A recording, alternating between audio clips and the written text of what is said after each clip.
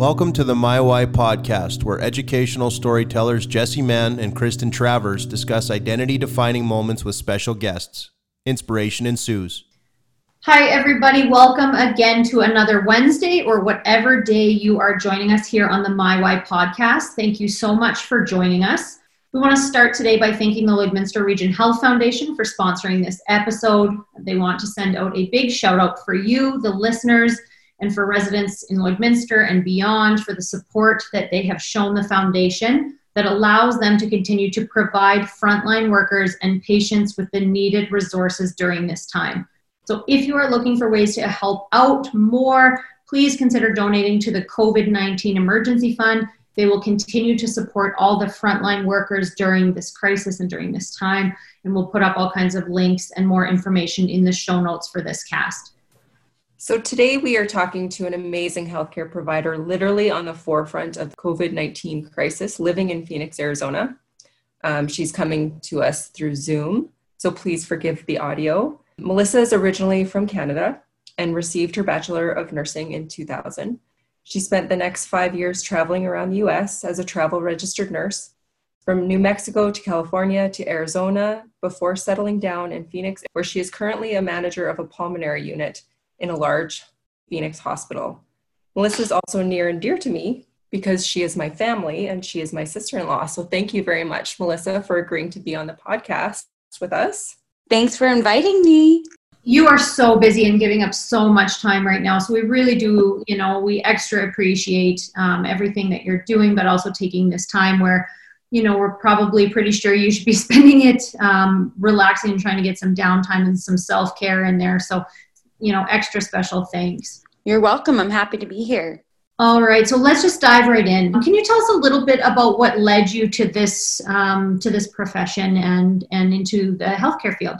Honestly, I didn't know I wanted to be a nurse till one day my mom said, hey, because I couldn't decide what I was doing. And she said, hey, when you were a little girl, you always dressed up as a nurse for career day. Why don't you try nursing? So I said, okay, I'll try.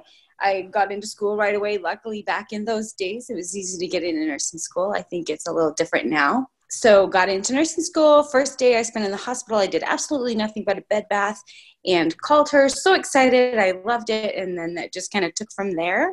Graduated in 2000. And then I knew I wanted to travel just to see what was kind of out there in the United States. So all my travel nursing and time in med-surg, just med-surg. I never spent any time in any other specialties. Just kind of led me here, and then it just progressed from being a travel nurse on this unit to now I'm the manager over 87 employees. It's a pulmonary geriatric med-surg floor. Very busy on the general every day, and then now especially it's a different kind of busy right now. Oh, I can't even imagine. So yeah, Melissa and I are both nurses, so we usually go in the corner and talk about nurse stuff, and talk about medical stuff, and our family just kind of tunes us out. So I'm very happy that you're here.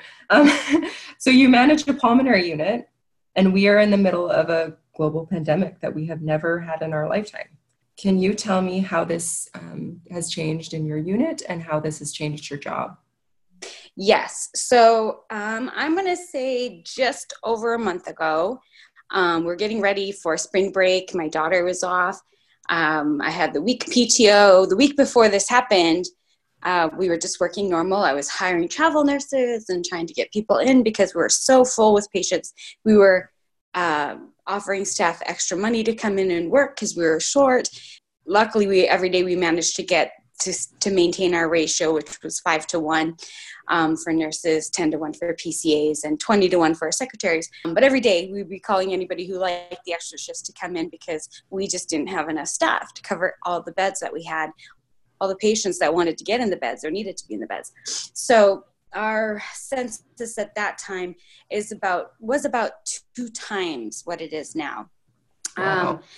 So that week, when it all kind of started, I'll say for us here in Arizona, was March, around the beginning of March, around the 10th or 12th of March was kind of when things started. We were getting to see a couple of patients come in here and there. They were just placing them randomly in beds, like rule out, rule out, rule outs. There might have been 2 on my unit at that time. And you're talking about positive patients. Yeah, we'll rule out COVID patients. Okay. I'm not sure exactly how many of those would have been positive now, because I took that week to spend the time with my daughter. And then when I returned to work, we had created a separate unit. So that sounds complicated, but in our hospital, we have like 5 med surg units. So we have like oncology, we have bariatric endocrine, we have ortho urology, we have pulmonary med surg, we have liver kidney. So the oncology unit was only taking up about 20 beds. And because things had slowed down so much, I had 20 beds available on my unit. So we moved them, literally moved floors from the 5th floor up to the 8th floor. And they relocated their unit onto my unit. And we used their unit for COVID patients at that time, because there was enough to warrant having 20 beds available for these patients who were coming in that were being seen for possible coronavirus. Right. So at that time, we were taking turns, we'll say. All of the med-surg staff were aware that this floor was going to be COVID. And if we went there, we're being provided, obviously, all the PPE that we need. Everybody knows that these rooms that are assigned to rule out patients and possibly positive ones. And what we did to kind of even out the assignments was we had a rotation started where one day it would be, say, the 8th floor and 7th floor would staff it. And the next day would be the 6th and the 5th floor would staff it. So it wasn't like one unit had more staff being exposed to these patients than another unit. But when things started happening with the discussion around PPE and do we have enough PPE to be able to continue to care for these patients and provide safety to the staff, then it became apparent that rotating 330 employees through a unit in a week was not a way to save PPE. So for the listeners, PPE is personal protective equipment. Oh, thank you. Yep, that's okay. So that's, masks and gloves and all of the equipment needed to make sure that your healthcare providers are safe and protected, and as well as the patients, that we're not transmitting diseases and viruses around. So sorry, right. Go ahead. Yeah. No, that's okay. So I'll just expand on that a little bit too. So PPE for people that are caring for possible COVID patients or positive COVID patients is a droplet mask with a face shield, a bouffant or like a hat over their hair, a gown, gloves, usually double gloves because it's easier then to do things in the room and when you're caring for the patients, and then booties over your shoes. All of this is disposable for the most part. The mask that you hear a lot of people saying that we could be out of is the N95 mask, which is kind of for like a respirator type of mask. That is not something you need specifically for every COVID patient, because we know that COVID is in the nasal cavity, deep in the lungs. It's a respiratory disease. And lots of times, unless you're digging really deep into those lungs to get things out, it's just droplet. Like if you sneeze or cough, you have 6 feet that it will travel in the air before it goes to the ground. If it's deeper than that, it stays in the air because it's lighter than that, and it can be inhaled by other sources. But if you have droplet, you just need a surgical mask. You don't need this special respiratory N95 mask. That, I don't want to get too complicated, I guess, but the N95 is for when they're in the ICU and they're intubated, or they require more respiratory treatment than what you would get normally, or even getting like a nebulizer or an aerosolized treatment, then you require an N95 because that's so like the public around, everyday citizens around in the public just probably need a regular mask. Yes, the surgical mask is what we've been calling it. Yeah, just a surgical mask. So that will protect you from inhaling what people are coughing, and it'll also protect them from what you're coughing or sneezing. Perfect.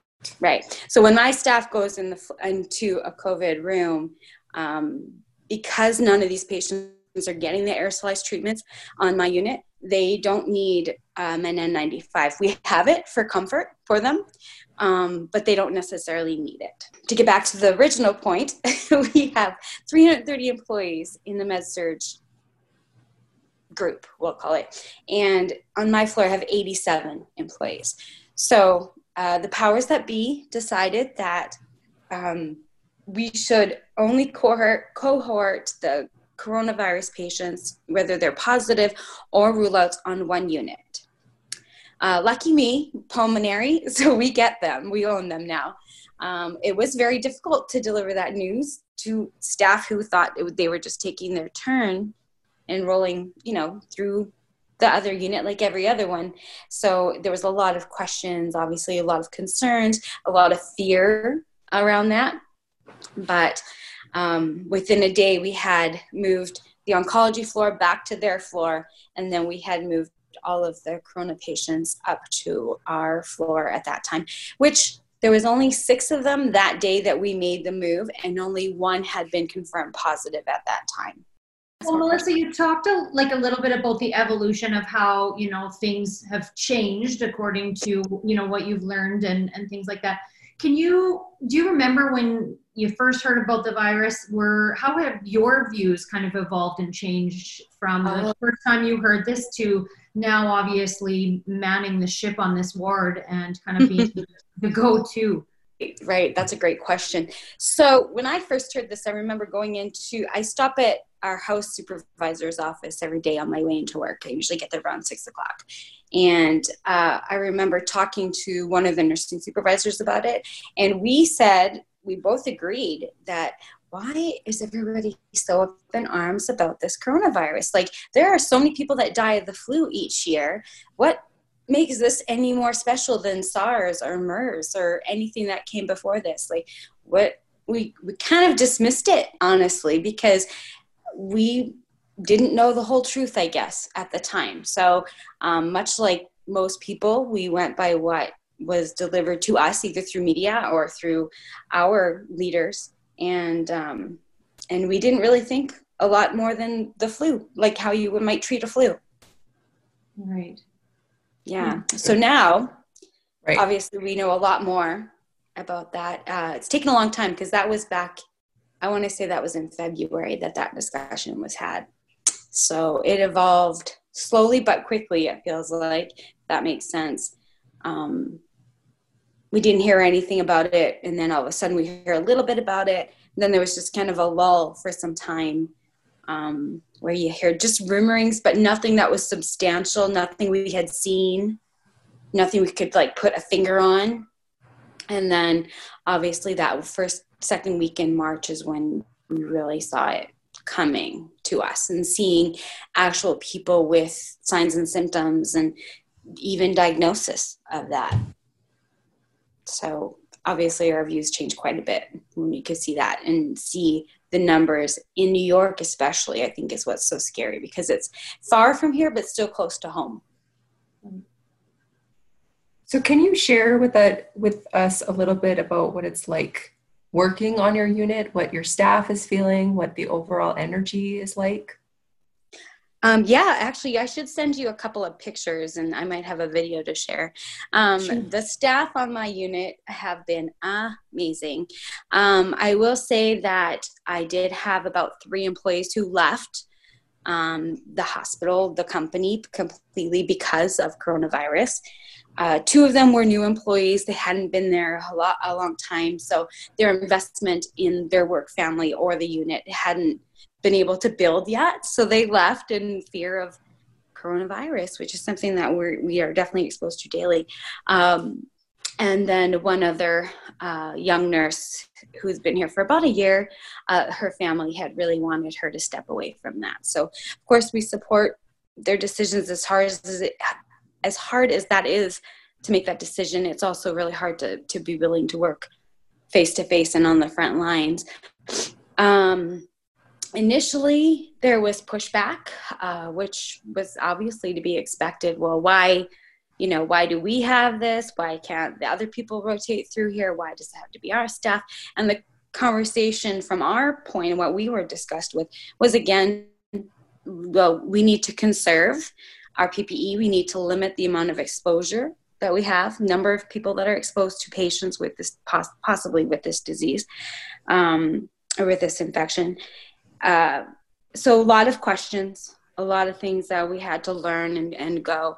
But within, I'm going to take a guess, probably 4 or 5 days, the staff literally turned it around to the point that they have owned it. They are proud of it. They get support from their families, the hospital, communities, like the community itself is just so supportive. We've gotten meals and congratulations and thank yous, and I can't talk about how much food has come through that unit since we started this, but just so much. Like one of my nurses, Lydia, the hospital had been supplying scrubs, so they wouldn't have to wear their own scrubs. They could wear hospital supplied, but every hospital in Phoenix was doing the same thing. And so the company who provides the scrubs is not our own hospital. It's a separate contracted company, and they ran out. So now we couldn't supply them with scrubs from the hospital anymore. So we let everybody wear, if you have maybe some from school, or you had some that you had from another job that were a different color, because we're color coded. So we specific to nurses, we wear navy blue, but we're like, you can just wear your own. You can wear other scrubs. It's okay. They don't have to be specifically navy blue or seal blue for PCAs. So Lydia put out a call to help on her Facebook, and she was donated 100 scrub sets from her sister's dental school. Wow, that's wonderful. Yeah, it's amazing. So she brought them in one day. We have pictures with her and some of the other staff. And now we've got a whole program about we've got an office where they're set up, they're sized. They're not color coded, but they're sized. And the nurses can go in there, pick out, bring, when you get in the morning, you change into scrubs that have been donated. And then they have a laundry rotation list that people will take them home and launder them and bring them back. Tide Cleaners offer to launder healthcare workers for free. So they're bringing them there. I bought some laundry bags to throw them in if people didn't want to take their own scrubs in their own bag. They have a different laundry bag to put them in. It's a lot. Like people who are friends of friends offering to bring food. Like every Thursday night, one of my night shift girls, her friend brings in food every Thursday. This is his 3rd week. His truck got stolen one time. He was stocking it up to bring here.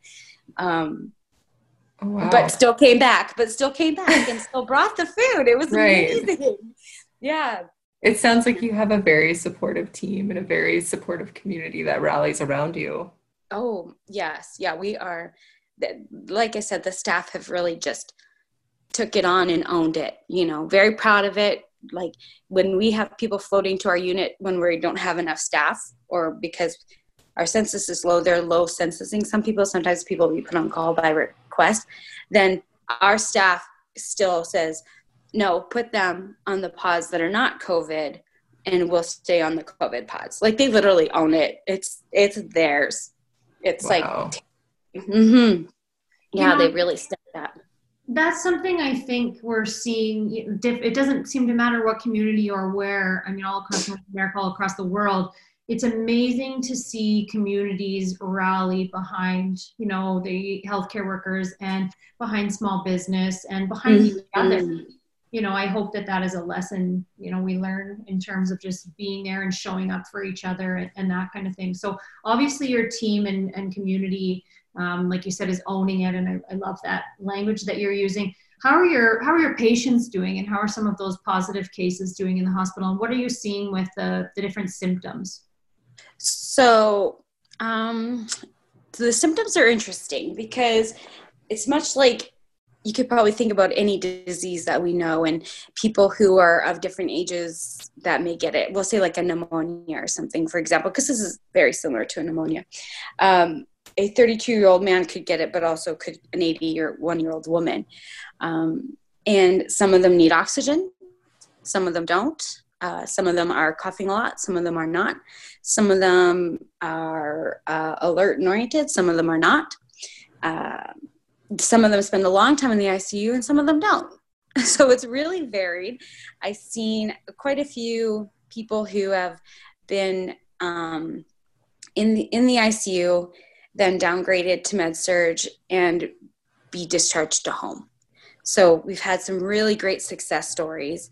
People are getting great treatment. The ICU is doing fantastic things with them. The daily updates that we have, like I was saying with the, we have a list of patients and we know who are we waiting on a test to return positive or negative.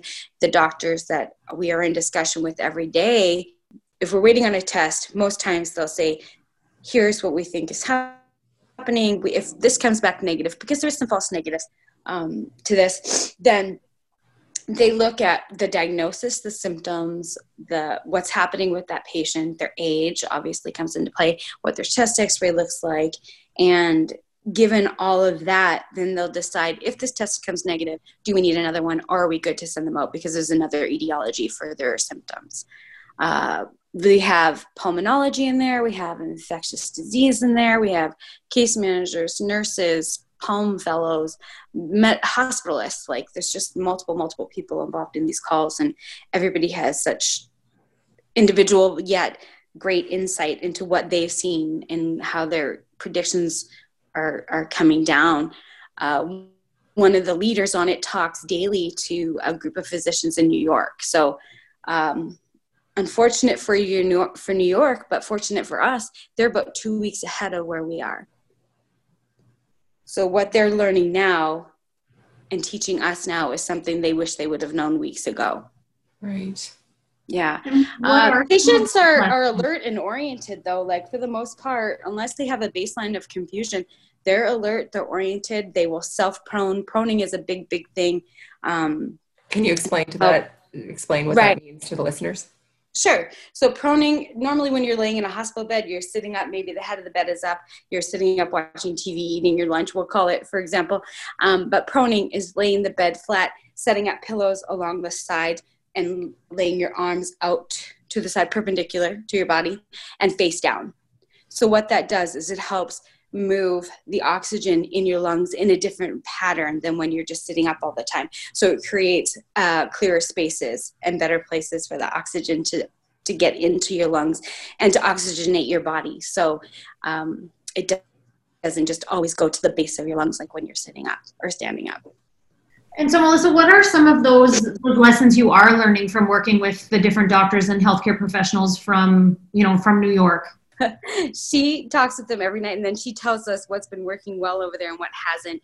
Proning obviously is one of the biggest lessons I think that we have learned from talking to her. Another thing is the whole medication. I can never say the word of that hydrochloroquine. They are not big proponents of that medication. We just talked to an ICU doctor, and honestly, there's no evidence behind any medication, right? Like there's no. So we can't be a big proponent of anything right now unless we get some evidence behind it, right? Then the media, of course, it's always media, has blown it up to be this great drug, but it's really not. It's really not effective. And you can't predict what's going to be good when you have a very small sample size and a very small amount of time to prove that something's going to work. The way this virus has spread and gone so fast, there's no way that you could get clinical trials to substantiate any form of medication to be effective in this at this point. We know 6 months or 9 months down the road, that could be different because they are starting studies and they are starting new drugs now and literally trialing them probably in every ICU in the country that has any population of COVID patients. They're trying new things to see what's working and what's not working. I will say at our hospital in the ICU, we have not lost a patient.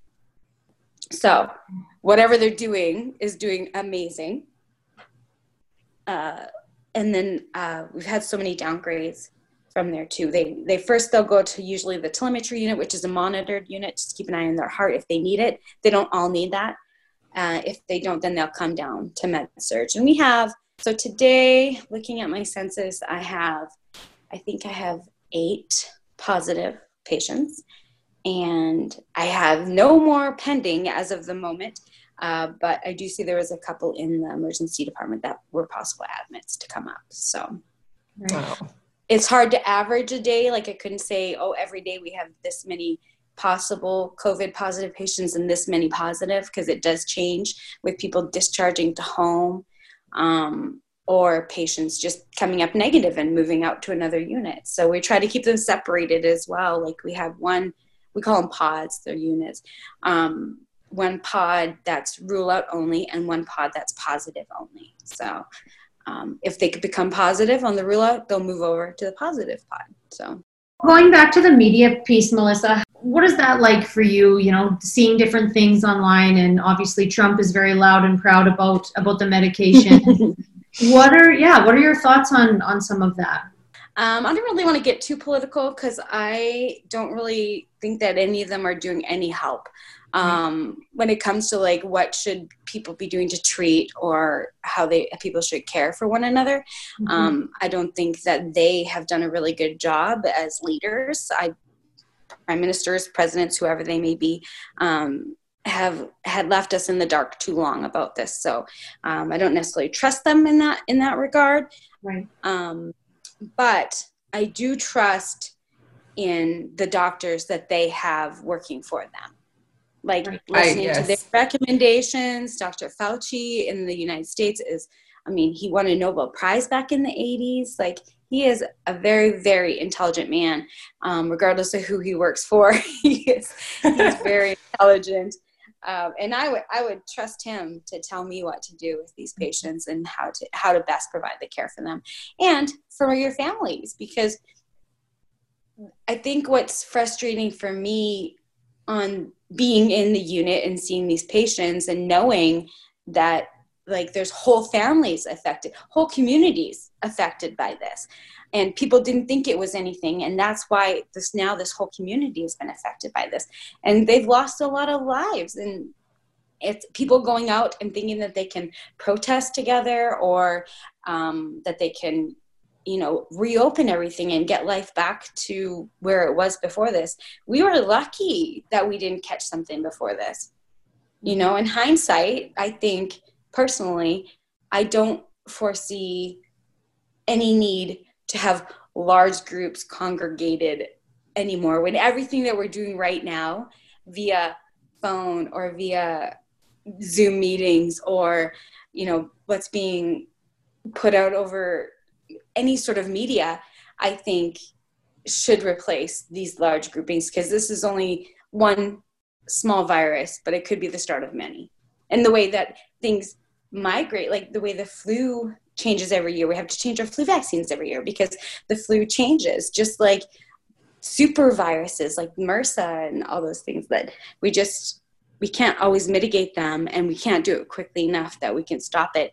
And this is kind of, to me, I feel like it's a warning. As scary as it is, doesn't feel like a warning because people are dying of this, but it's a warning to what could be there. Well, and I think you see it every day in where you go to work, where a lot of people have never been exposed to this. So this is their big eye opener to this, right? So that you can't turn a blind eye anymore. Yeah. So speaking of families and affecting communities, it's really affected your family too, because you've made a lot of sacrifices, personal sacrifices during this. Can you talk to me a bit more about that? Sure. So luckily I had the week off, the week that it all kind of started to change at the hospital. So Ariel was out of school and I was off because we were going to go out to California. Obviously we didn't go. So we stayed and hung out, kept our social distancing. We didn't really go anywhere. We did a lot of walks, did a lot of painting, a lot of fun stuff. And then I took her to her grandma's house, which is just out in Sun City, so not far from here. And she's been out there ever since because I don't want to go to work and bring her home. Yeah. Yeah. So you haven't physically seen her for quite some time. No, it'll be 4 weeks. Oh, wow. Sunday. Yeah. And that's, true for so many healthcare providers that they just can't see their family now. No, and it's not just children. It's like parents or siblings or cousins or whoever you may live with. Because, so many people live with their, even grandparents for that matter. So I have one of my nurses, he's got a baby who is, I think she's 15 months now. So her and his wife have moved in with her parents while he's still working. and another nurse on another unit gave her babies to their grandma too. And another one of my nurses moved into a hotel. Luckily, it was paid for by Hilton. Thank you. Wow. So she moved in there last week, I think, because she lives with her elderly, either grandparents or parents. I'm not 100% sure. But to keep them safe, she moved into the hotel. And I have a couple other people who I know I made sure that they got the number for the hotel so that if they felt they needed to go there, that it was an opportunity for them to get away and make sure that their family was safe. One of them had built a shed in the backyard and put an air conditioning unit in there and everything. Wow. Unbelievable. So many people, we're safe and at home, and we're not seeing it. And so right. What we don't see, we sometimes don't feel or don't believe. And so we get different things on the media, like this drug is apparently working. And then you think, okay, well, I'd like to get back to reality. And you're not actually seeing the severity of this. So what would you say to people who are kind of buying into some of the wrongful media that's being put out and buying into the, like, let's just take our chances and get out there?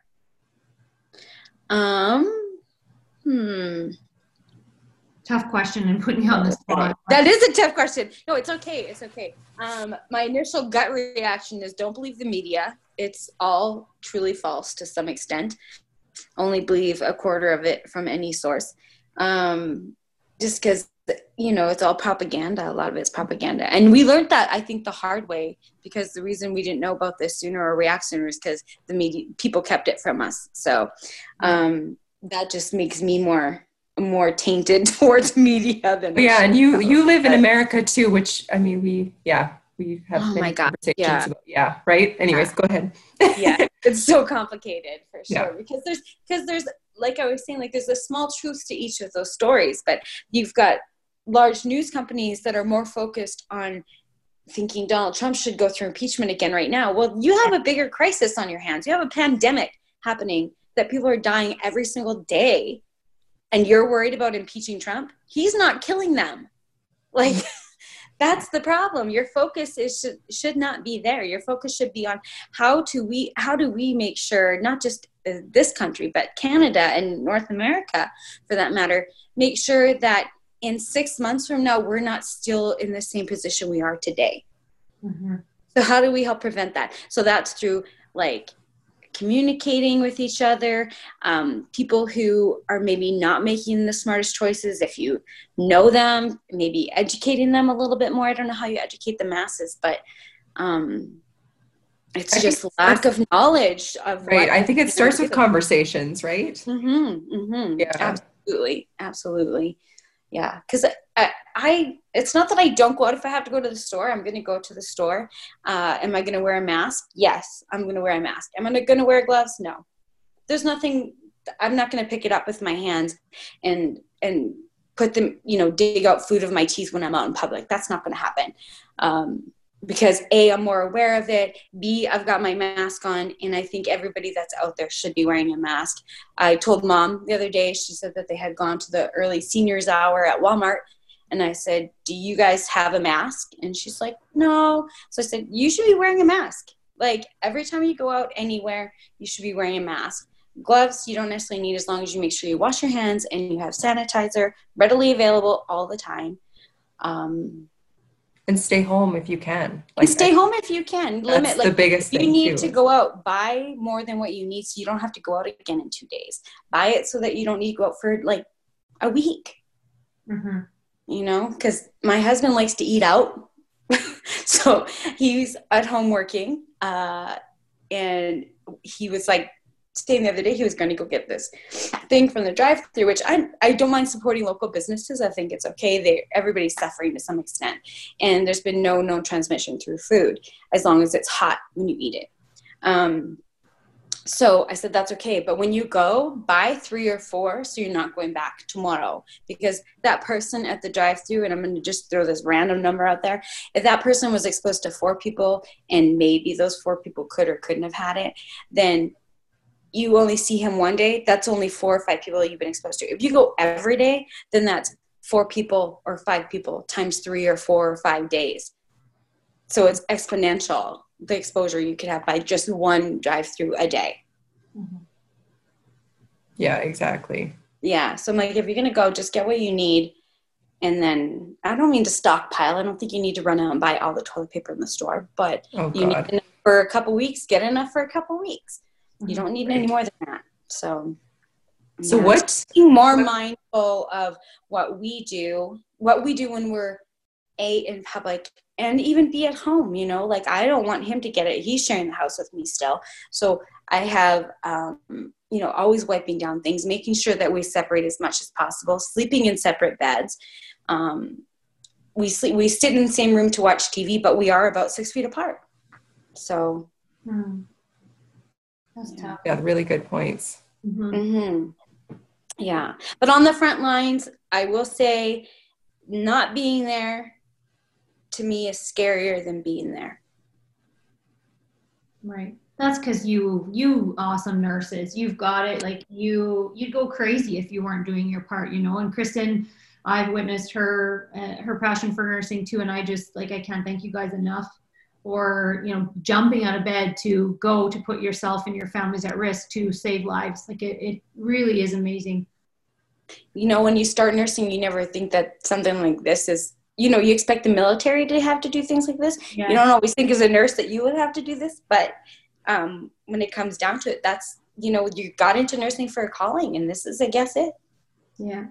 A friend of mine, she's working nonstop between different communities, and, you know, she had one of those moments where she's like, I am not well. Like, this is awful. Every single day it is something different. I don't know what to expect. Everything changes. And she just said, like, I don't know if I signed up for this. I don't know if I would have signed up for this, but she took some time and kind of sat in that for a bit and just felt the feelings that I think a person needs to feel when you guys are facing this. And then, of course, in that true spirit that drove her to nursing in the first place, gets up, gets back to work, and and is back in action. Yeah. And I do feel like at least you feel like you're doing something. And I'm not at the bedside. I'm frontline, as in I care for the people that care for these patients. Am I in rooms doing things? Yes, absolutely. I love starting IVs, drawing blood, anything like that needs to be done. And I'm 100% there to support the staff with whatever their needs may be. I think every single one of them have my cell phone number. Sometimes they text me too much. Sometimes they don't text me enough, you know, but when I'm there, I'm there. I'm out on the floor as much as I possibly can be, and help managing too, like the movement of these patients to make sure that they're ending up in the right place that they need to be. Because if they're negative and they're on a rule out pod, they need to be moved right away. Right. Because we don't want to contaminate them at all. Like, we want them to be safe too. So that there's so many things to consider. Well, you talked about you're on lots of committees and you're thinking about things that we would never even consider about what to do with bodies and what to do, like all of these things that I never considered 6 months ago. Right. Well, and it's weird too, because 6 months ago, we were so full. This hospital was like breaking the seams open. We have so many patients coming in through the door on a daily basis, like whether it was for scheduled surgeries or procedures or just coming in through the ED. We were so full. And then the moment that this hit, like I was saying, our census pretty much dropped in half. So we have a lot of units that are closed. We have a lot of nurses that have to be redeployed to other areas. Luckily, we've been able to maintain jobs for everybody. So I don't think every healthcare company or conglomerate within even Arizona has been able to do that. I know there's been physicians taking pay cuts, people being furloughed for up to like 3-4 months from their jobs. And that's within healthcare systems. That's not within just the community, like other businesses or other companies. One big moneymaker is even doing that. Their physicians took a pay cut, and they're furloughing people, and they're pushing back people who got hired into their system before this started, they're pushing back their start dates. They're not hiring them on right now. Oh, wow. Yeah, big changes. Luckily, our company has been super supportive. We've got so many different things that people can do. So I have, if I might just expand a little bit, I'll try not to talk too much, but I have a pregnant nurse. And while we don't know what pregnancy and COVID would do together, we don't really want to find out. So we had her go to her physician to get a note to say that she couldn't work on the unit in her current pregnancy state. So we got that approved through HR, and now she's been working with like infection prevention. So making sure that people are donning and doffing the PPE properly, and watching like hand hygiene, just making sure that everything is being done the best that we can within our facility to make sure we're not helping with the spread of this disease. And there's a bunch of people that are in the same position as her, either pregnant or have low immune systems for whatever reason that may be. And we've been able to offer them alternate positions to help them still have a job at a time. Right. Yeah. Well, and for our listeners who are typically Canadian, this is a different system. Very different. Or than Canadian for sure. But yeah, it's definitely different, but similar to healthcare. Yeah. Yeah, I mean, patient care is patient care. And exactly. To me, all the jobs I've ever had, it doesn't matter where I've worked.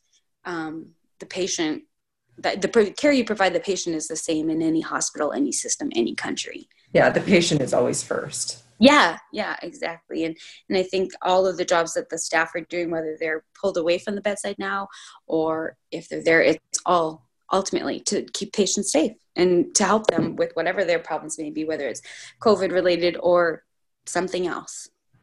Right. Yeah. So, we even have nurses redeployed to tents at the front. So I don't know if they're doing that in Canada, but we have tents at every entrance of the hospital, which there are multiple. And so they have it manned by nurses, and everybody who comes into the hospital for employees, they don't get their temperature checked, but they get a mask and they get asked if they have symptoms, which is like fever, chills, shortness of breath, anything like that. And diarrhea even has been another thing that we've been asking before they're allowed to enter the building. And ED patients, they get their temperature scanned and a mask put on immediately as soon as they pull up. Oh, wow. Yeah, it's been, that's been going on for 3 weeks, I think now.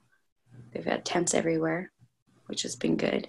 And then they just yesterday decided that everybody in the building has to wear a mask at all times. When you're in the hallways, the only place you can take it off is like in your office or bathroom or whatever, lounge. So, Melissa, I want to ask you, obviously this is a scary time, but what makes you most hopeful during this time? I think the progress I've seen of these patients, like the not knowing what's there is scarier than knowing what is there. Like I said, people who, say for my staff, for example, there's one gentleman, he was off for like a week and he was so afraid to come back. He's like, I don't know. He didn't know what he was walking into. And so for me, the way I put it to him is I'm more scared to walk into the grocery store than I am to walk into the hospital, because I know that at this hospital, they're doing the best that they can for each of these patients. And I think that's proven by our success rate of treating them. And through these multidisciplinary rounds that I call into every day, and by the staff that are so proud to be owning these patients. And we have the PPE that we need, the personal protective equipment, to stay safe. So the progress of patients from the ICU to either telemetry or med-surg, and then the workup to get them home, and knowing that they were so sick that they could have died when they came in 2 weeks, 3 weeks ago. And here they're walking out and they're going to be okay. There's hope. That's great. So lastly, yes, thank you so much for talking with us. We always ask this question about what is your why? Why do you risk your health for others to be, for others to be safe at home? Why do you get up in the morning? What is your why?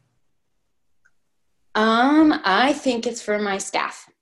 so initially when I started nursing, I didn't always, like I said, I didn't always know I wanted to be a nurse. It wasn't like a passion that started. I had to follow this dream. It's something that I fell into, and then it encompassed me. So first I started with caring for patients. Then my role changed to manager. So now I care for the people that care for the patients. The reason I get up and go to work every day and sometimes night is for them. Mm-hmm. They need someone to support them. And that's who I am right now. Oh, Melissa, thank you so much. Is there anything in closing, the one thing you really wish people would take away from hearing your story today? I think people just still need to social distance. As much as the government may allow businesses to reopen and things to kind of get back to normal, it'll be a new normal. It won't be ever normal, what we know of normal.